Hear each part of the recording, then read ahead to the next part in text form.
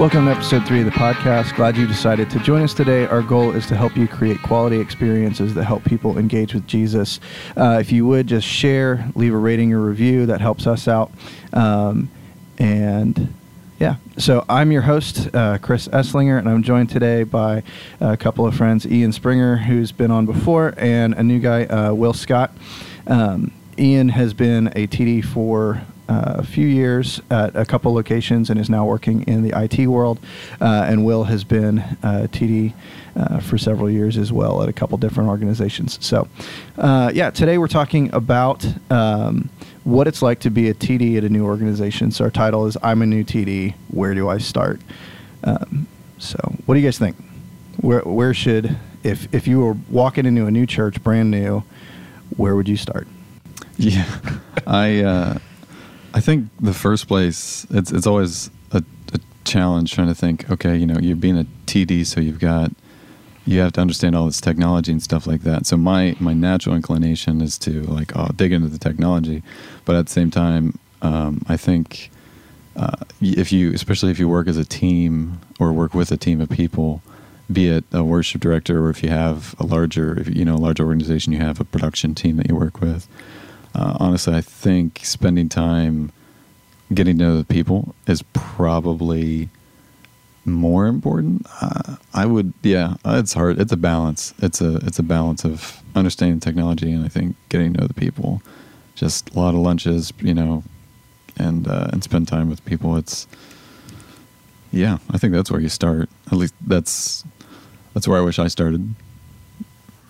Yeah, I mean it's easy. Your job title is technical director, so I know when I was first starting out, I felt like it was all about the technology, and I spent way more time getting to know the technology and improve the technology and do whatever I could with the technology, and didn't really pay attention to the people.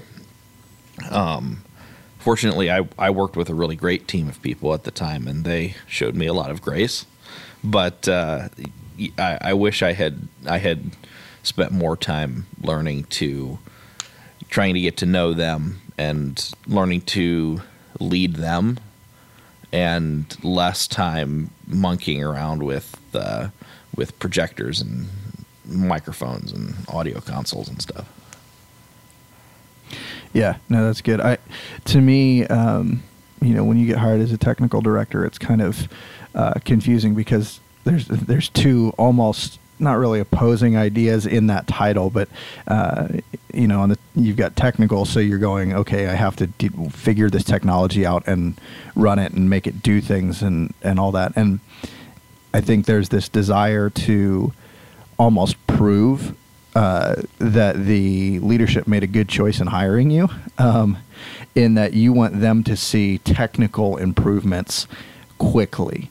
But that's kind of a dangerous place to go, because in doing that, you can start making changes and alienate people who have been around for years.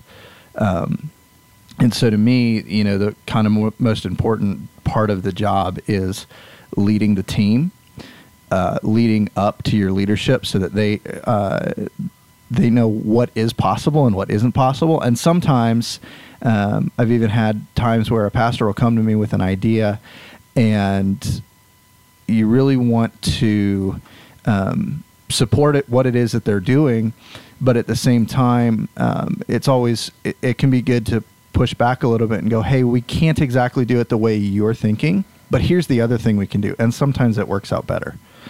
I would say your primary job is to lead the team, to lead up, and whatnot. But again, you have to know the technology, because part of leading is teaching.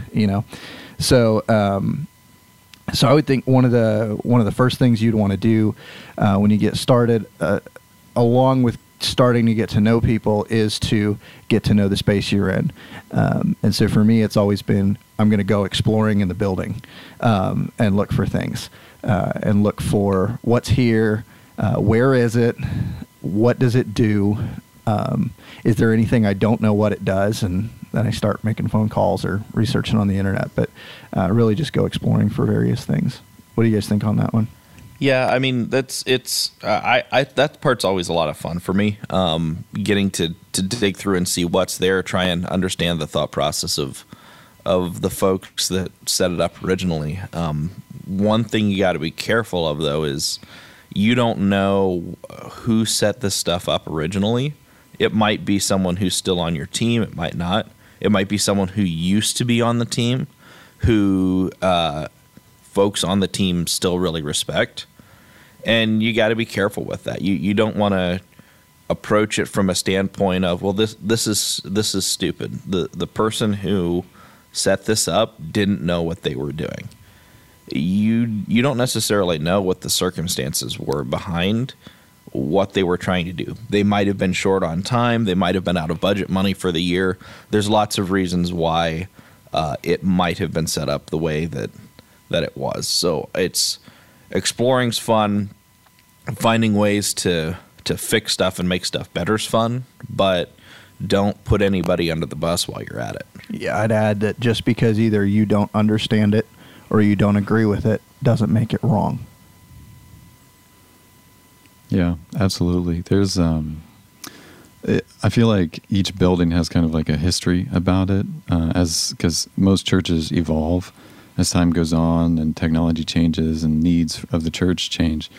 And the people who have been there might know, like, and that's part of the, like, spending time with people. They might understand, like, oh yeah, that this was like this because we were trying to do that and that and that. Like, especially if things are like confusing or not making sense. I think spending time, and that kind of gives you an excuse to spend time with people as you're exploring and learning. Okay, why can't I pull any cables through this conduit? Oh yeah, because last time we had to use the lift to pull the cable through because it was so tight and there was a break in it somewhere, something like that. Yeah, totally bizarre. Like, what? But we're not advocating using a lift to pull cable. No, I do not advocate that at all. That's not the way to pull cable. But still, there's the guys who've been around longer than you. They know that history, and they can help you, like, avoid some of the weird nuances about the building and the technology that have just stuff to make you aware of as you kind of explore and learn how things work. And again, it gives you a reason to spend time with people. Yeah. And I think that kind of helps lead into the next thought here, which is that just because you're leading the team and you're leading these new people, doesn't mean you have to know everything. You don't have to be the smartest one on the team, and unfortunately, if you are, that can really put a ceiling on the team's potential. To me, the leader's the one that has to make the decisions at the end of the day and bring people together, but definitely don't have to be the smartest one in the room. No, when I was a TD, I had a guy on my team who was very skilled at audio, much better than I was. I'm not an audio guy. I've never claimed to be an audio guy, but I found it. I spent a lot of time working with this guy and got to a point where I trusted him to just make things happen on the audio side, and I didn't I was involved at a high level behind new gear purchases and the general direction of the audio side of things, but that was really it, and that worked really well. He came up with some really creative solutions to stuff, and without me having to manually get involved or micromanage any part of the audio side, and that freed me up to work with. At the time, the church was building a live stream ministry, and work on really investing in and building that. If you have people like that in your organization, you may not, but if you do, leverage them. They've got abilities you can use, and that's great. Don't feel like you need to micromanage them or anything like that. I like how you talked about like trust there, and how that was a relief for you when you were a tech director. And I know sometimes it's hard to trust, especially when you're new, as like a new TD. It's you're not sure what kind of experience the other team members have, and so especially if you're coming from like a production environment or something like that, trust is not something that is easily given. But I think there's something to be said about like extending grace to people, so that you have an opportunity to trust them, and you kind of get to understand what things. So you talked about you didn't have to worry about the audio side of things because you had a relationship with this guy who you knew could take care of it and handle it, and that was a relief for you because it wasn't necessarily one of your strengths at the time. And that's like, man, that is, you nailed it. Like, that's, find people on your team that you can trust with things, especially like working on a team. One of the benefits, like strengths and weaknesses, if this one thing isn't my strength, but it's your strength, so that is something you should absolutely weigh in on if I'm making decisions or something related to it, and working as a team and not siloing yourself and trying to do everything by yourself and isolating, because it's that, I think siloing happens real easily in church environments, especially. Like, everybody just kind of does their own thing. But working as a team and collaboration, you really get just better. You get a better weekend experience. You get better environment for the team that you're working in, for the volunteers that you're working with, and it's, I think it makes a big difference. A lot healthier and easier to be in those kinds of environments. And I think it's crucial to point out that in order for someone to earn that trust, you have to take the risk of actually trusting them with something at some point. You can't just instantly, well, I automatically trust you. There's a risk there that you have to take, and take the risk that, it could go south. It's probably not likely, but it could.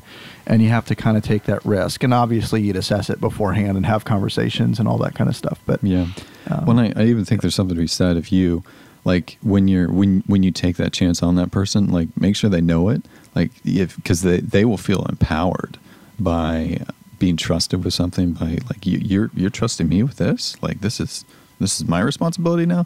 So they'll, I mean, if you have I'm guessing you'll have a relationship with them at that point, and they'll run with that. Like, they'll be able to champion that for you because you have extended that trust to them and they're aware of it. If you just kind of blindly, if they don't know that they're being trusted with something, then it may not end well for everyone. Yeah, it's.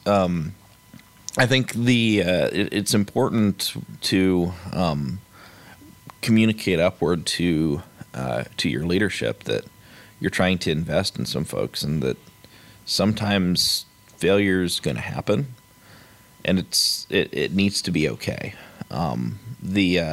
That's just part of the learning process. I think anyone who's worked in a technical field can think about things that they tried that they might have thought were good ideas at the time that didn't go so great, and maybe caused there to be some problems, during a service, a show, whatever. And if you're building and investing in people, that's going to happen sometimes, and you want to try to avoid it where you can, and be able to respond and mitigate it when it does happen. It's still going to happen, and it's if your leadership knows, hey, I really want to invest in some of these guys. We've got some guys who can do amazing stuff if we give them a little responsibility, but it might be a little bit rough at first, but the rewards we're going to get out of that is going to be amazing. Hopefully your leadership's going to be on board with that, and you won't get an email the next day like, why did this happen? This was unacceptable, afterward, if you give them a little bit of a heads up. Well, the reality of it is we all make mistakes. I can't think of basically any time ever that I've had an event that from my end went 100% perfect. There may have been one or two, but they're very rare. And I've been doing this for a long time now. And so, I think anytime there's people involved, you got to have grace that has to be extended. And anytime there's technology involved, guess what? That technology was designed by flawed people. So there's almost twice as much room for error. Yeah. That'll preach. So, I mean, that's what it comes down to. So when it does come down to how do we get people kind of on board, as we're starting out at a church, I think it's important to be able to articulate to them the direction that you're wanting to go and get them on board with that. And I would do that through some vision casting, come up with, you already have in your head where it is that you want to go and what you want to do. And if you don't, that's kind of step one. You need to figure that out. But then getting it down to a point where you can clearly articulate it so that you can sit down with your team, whether it's one-on-one or whether it's in a group setting, and clearly articulate, guys, this is where we're going. This is our goal. And this is how we know if we're succeeding. And when you do that, you get buy-in from the team. And there may be a few people that are like, hey, that's not really where what I want to be a part of. They'll see themselves out at that point rather than kind of dragging along and making a mess of things for you. But I think that's the biggest piece is getting buy-in from your team and helping them understand, hey, this is where we're going, and join with me on this journey as we kind of figure out where we're going. Make sure you get that kind of sticky statement and be able to articulate it clearly. So on the topic of getting started with the team, what have you guys seen as being successful strategies to starting to build up a team?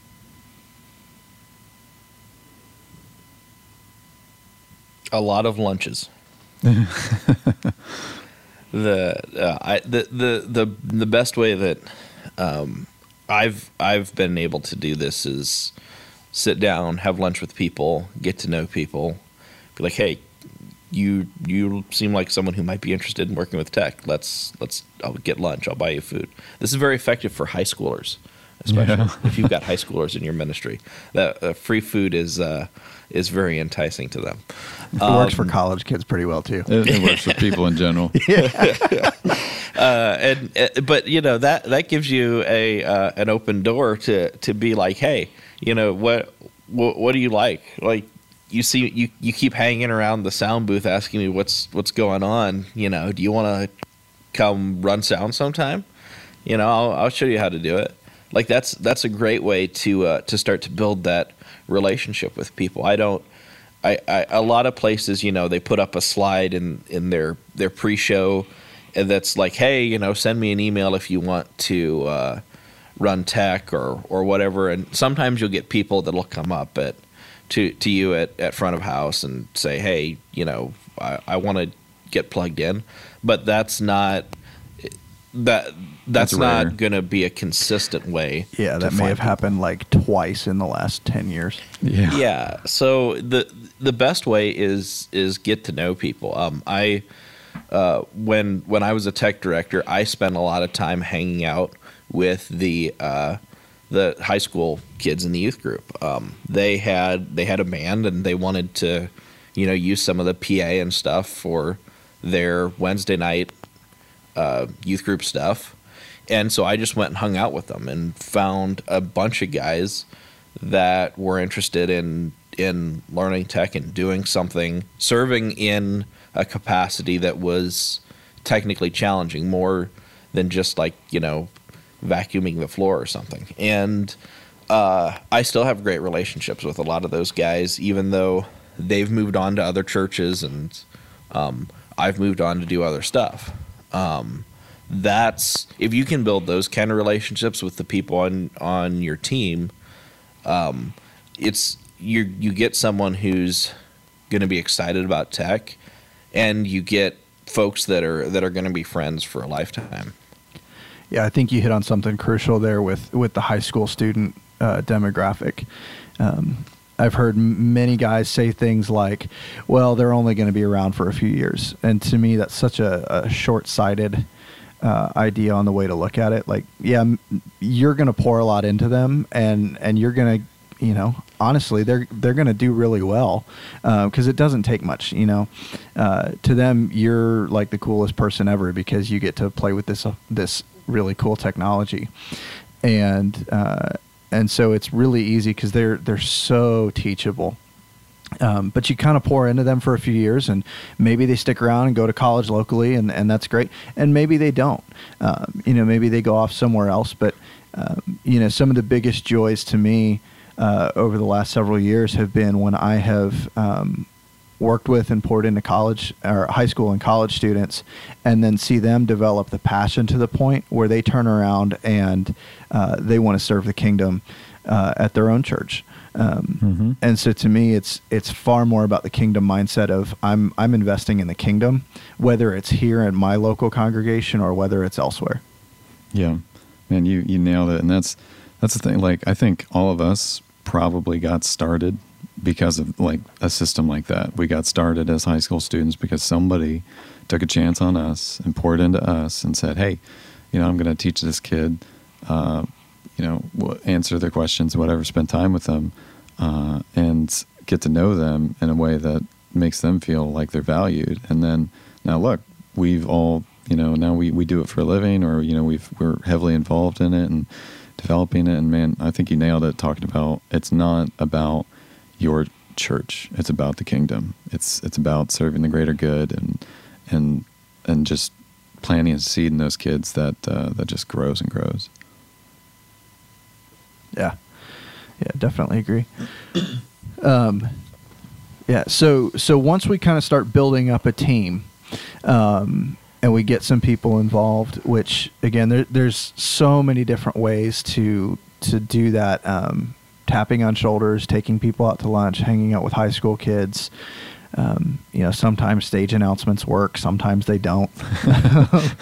It kind of depends. You know, it goes back to can you clearly articulate the vision from the stage, and if you can do that, sometimes you might get a few. Other times, not so much, and that's okay. Yeah. But you kind of you got to try multiple things until you figure out what sticks. And sometimes you get onesie twosie from each kind of individual thing, but, you know, 3 sets of 1 and 2, all of a sudden you've got 6 people on your team, you know? But yeah, so once we've started building up a team, I think it's important to kind of get to know everybody's strengths and weaknesses. And on the technical side, that tends to be obvious, you know. Ian gravitated towards video. Will and I both had gravitated towards audio. What it comes down to is not so much what your professional area of preference or skill or whatever is, but really how does that person interact with others on the team. And I think there's some great tools out there to kind of help with that.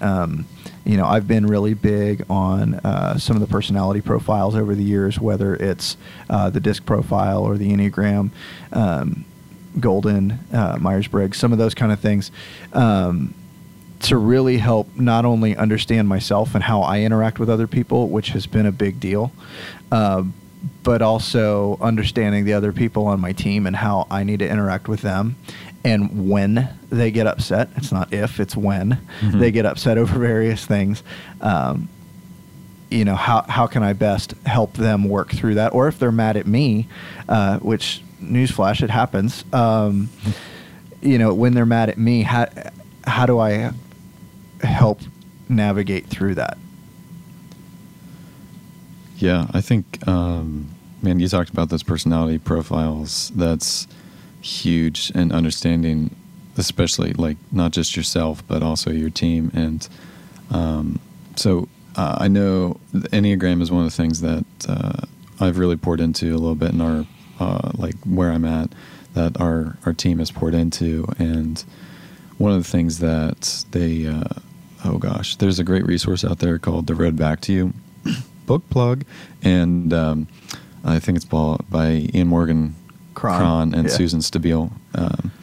Anyways, they talk, one of the things that I got a lot of value out of that book was they talk about the unhealthy side of the different types, the different personality types, and it's really telling. Like, especially you can notice things not just in yourself, but also in those other people, and you understand, okay, are they in a healthy place? Are they in a kind of an in-between, or are they in a really healthy place, and kind of where they're at? And as in the context of a team, as it's really important to understand where they are, and make sure sometimes the people who deserve appreciation, or praise the most, the people who deserve it, the people who deserve it the least need it the most, just because of where they're at. And those are the people that you want to spend time with and understand, because if someone's in an unhealthy place and they're not willing to grow, or they're not in a place where they can grow, or they're just kind of negative all the time, those folks are going to be poison on your team. They're going to drag people down that are around them, and it's just you have to. That's why building relationships, spending time with people, and getting to know them, not just on like an interpersonal level, or just like on the weekend, because the weekend is not a place where you get to know people. I mean, it is a little bit, but you're so busy focused on what needs to get done, getting the service out, moving things along, making sure things are ready for, whoever's coming up on stage or speaking, or getting graphics. I mean, there's the whole list. You can go through the whole list of things that have to get done, but spending time with people, that has to happen outside of the weekend. And if you've got a negative person on your team, they're going to kind of drain the energy of your team. And so those people who are kind of like maybe on the fence or something, especially if you're a new TD, like you're building trust with those other people, and they're like, oh, this guy, I don't know about this guy yet because he's new. And if you've got a negative person on your team, spend time with that person, get to know them and understand them, and then it's hard to do and it sucks, but if that person isn't willing to grow or isn't invested in the vision, then maybe they may not self-select out, because that's kind of their community. Like, people like being in community. We're social animals. I mean, COVID has been a great example of like how much community is needed in our world. But if that person isn't willing to self-select out, then it might be time to push them so that they kind of get a chance to go into a season of growth, like a season of recovery. If you know what I mean? Does that make sense? Yeah, I mean, it kind of depends on the person. Yeah. To me, sometimes it's just they're not a great fit on the tech team, and there's another team that they could be an amazing fit on. And other times, again, we're all broken people, and it comes down to sometimes there's a season of healing that needs to take place, and those can be really hard conversations to have. I wouldn't jump to that quickly or take it very lightly. No, not at all. But sometimes those are important conversations to have, and sometimes it's important to include your pastor either as part of the conversation, or kind of to help you understand how to work through it, and maybe work through it with you.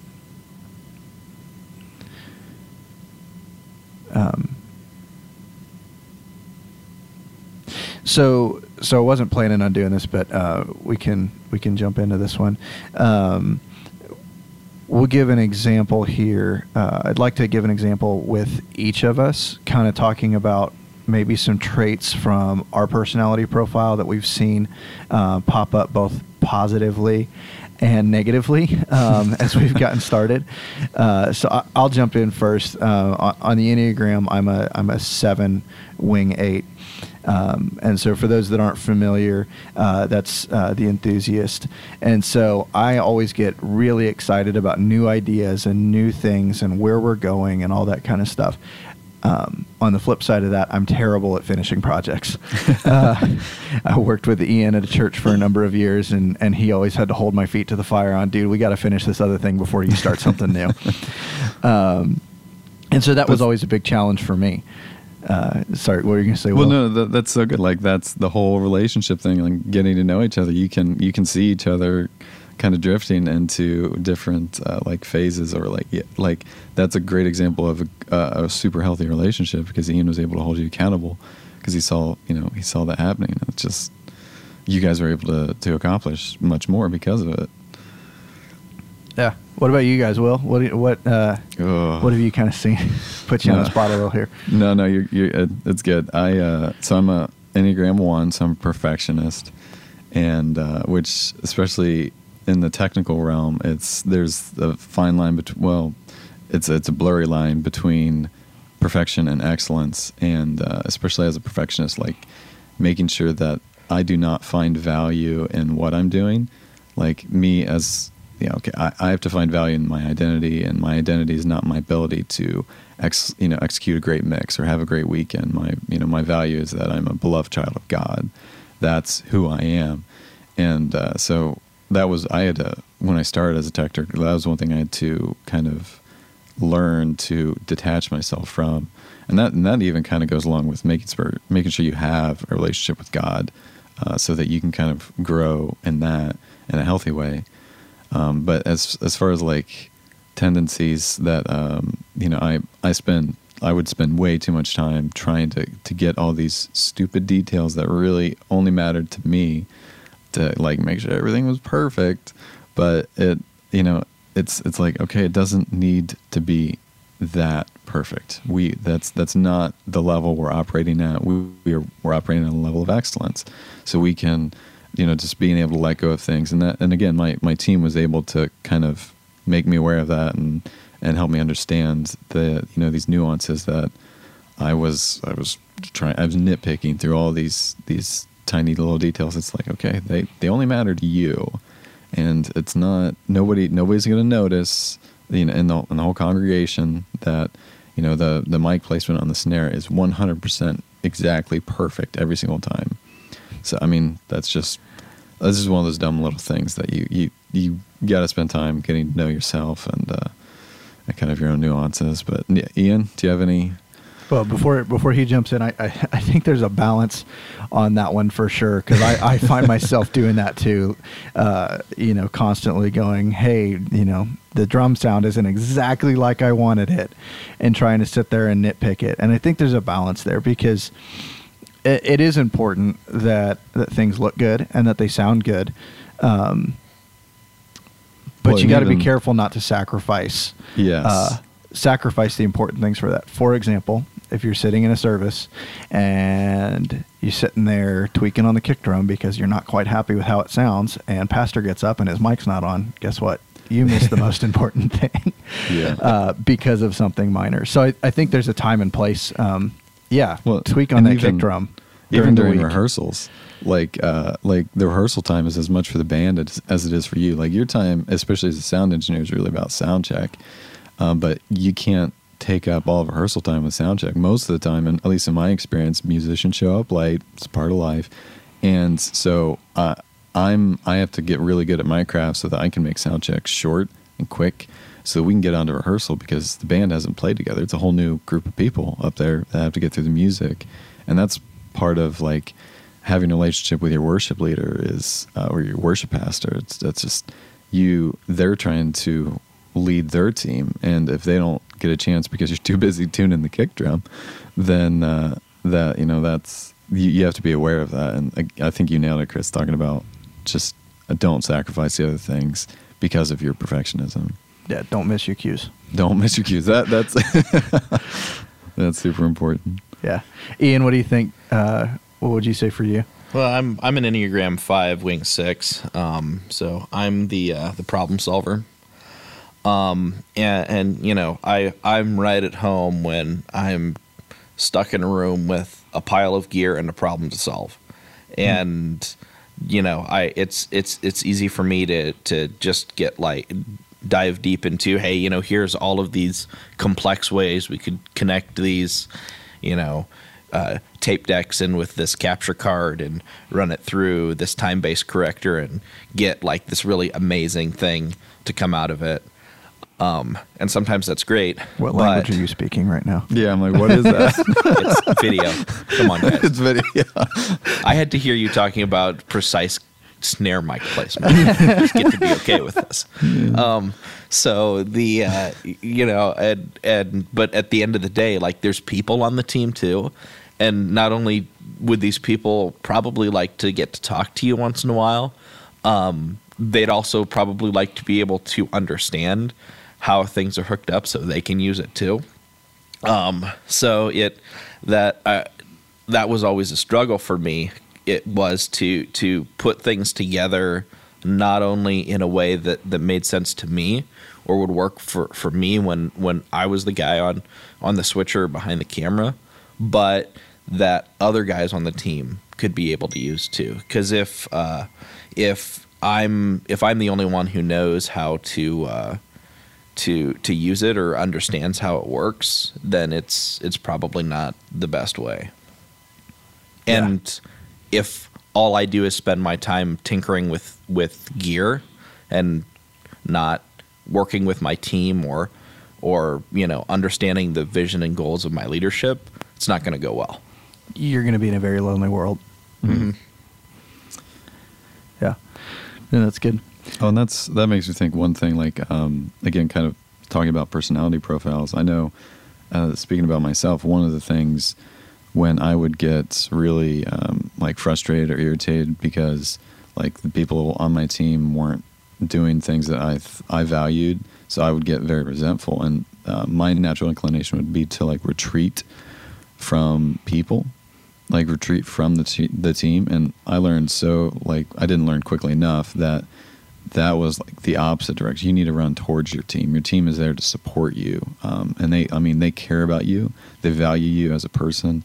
And you, like, that's part of the reason they're there. It's occasionally, like, as tech directors, we kind of, we especially if you are just a tech director that has to kind of work by yourself, you don't have like any other production staff to work with you or support you, it's real easy to get frustrated and resentful, which is super not helpful, not healthy.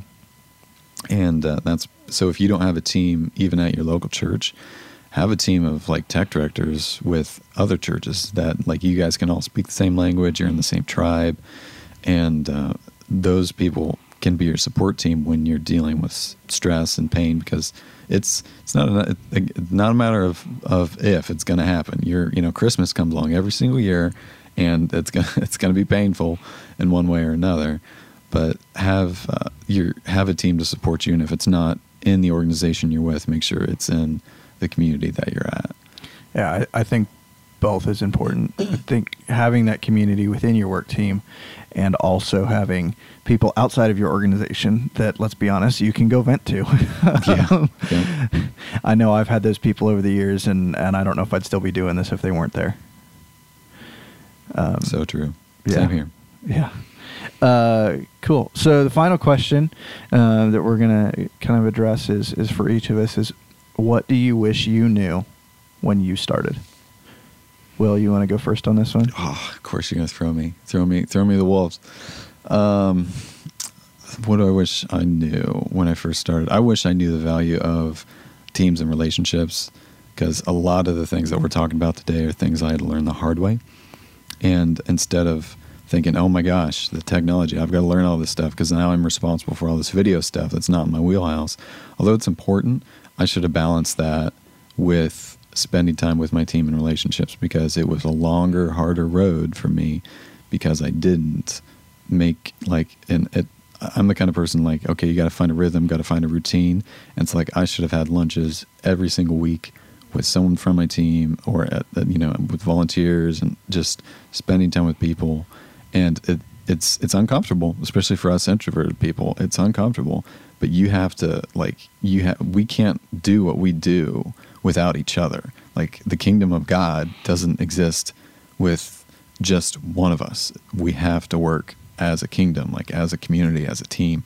And so learn to, if you're uncomfortable with spending time with people, go and get comfortable with being uncomfortable, because the people are what make things happen. And they're your brothers and sisters. Like they are and even if they're not a Christ follower, God sees them as your brothers and sisters, and you have to treat them with love and grace. And also treat yourself. Don't beat yourself up too hard when you make mistakes, because you will.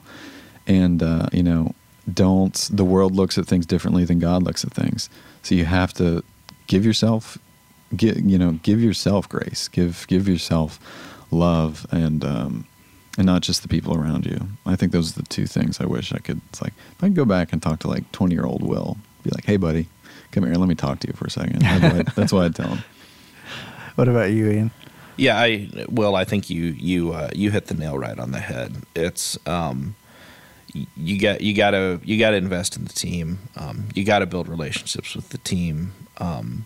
It's important not to feel like you have to kill yourself over every single project. I know a lot of guys who start out in this field, and they're working at the church until 2 or 3 o'clock in the morning, trying to turn around stuff to get it ready for Sunday. And I did that a lot. I'd start projects, on a Friday afternoon, work late Friday and all day Saturday to have it ready for a Sunday service. And, you did something, and it was probably good, but did it really need to happen that weekend? Probably not. And so it's, you don't, if you're having to work until late nights, early mornings, every single week, you're probably not planning out your project schedule the way that you should, or you're not investing in your team enough and trying to do too many things yourself. That if I could go back when I was 18 and got my first tech director job, if I could convince myself that was not the way to be, that's what I'd do. Yeah. Now, for me, there's a good handful of things. The first I would say is you don't have to know everything. I know when I started out, there was a lot of times where not only would I not ask for help, but I would refuse help when it was almost forced on me, because I thought I had to know all the answers and have every solution to every problem for the whole organization, or at least my piece of it. And the reality is you don't. It's not as much about what you know as it is about who you know. And along those lines, I didn't ask for help as often as I should. When it just came to projects, if I don't do it myself, then it's not going to be right. And the news is that's, one, not true. And two is I'm denying somebody else the joy of serving and being a part of a project that's bigger than themselves when I did that. So, I'd say slow down, include other people, ask for help, receive help when it's offered. Mm-hmm. And then I'd also say that just remember this is a marathon, not a sprint, meaning you don't have to fix everything on day one. You can't, so there's no point in trying. There's so many things to do, both on the people side and on the tech side. We know we all have these huge dreams and aspirations about what things could be, but what it comes down to is it takes time to get there, and it's okay to take time to get there.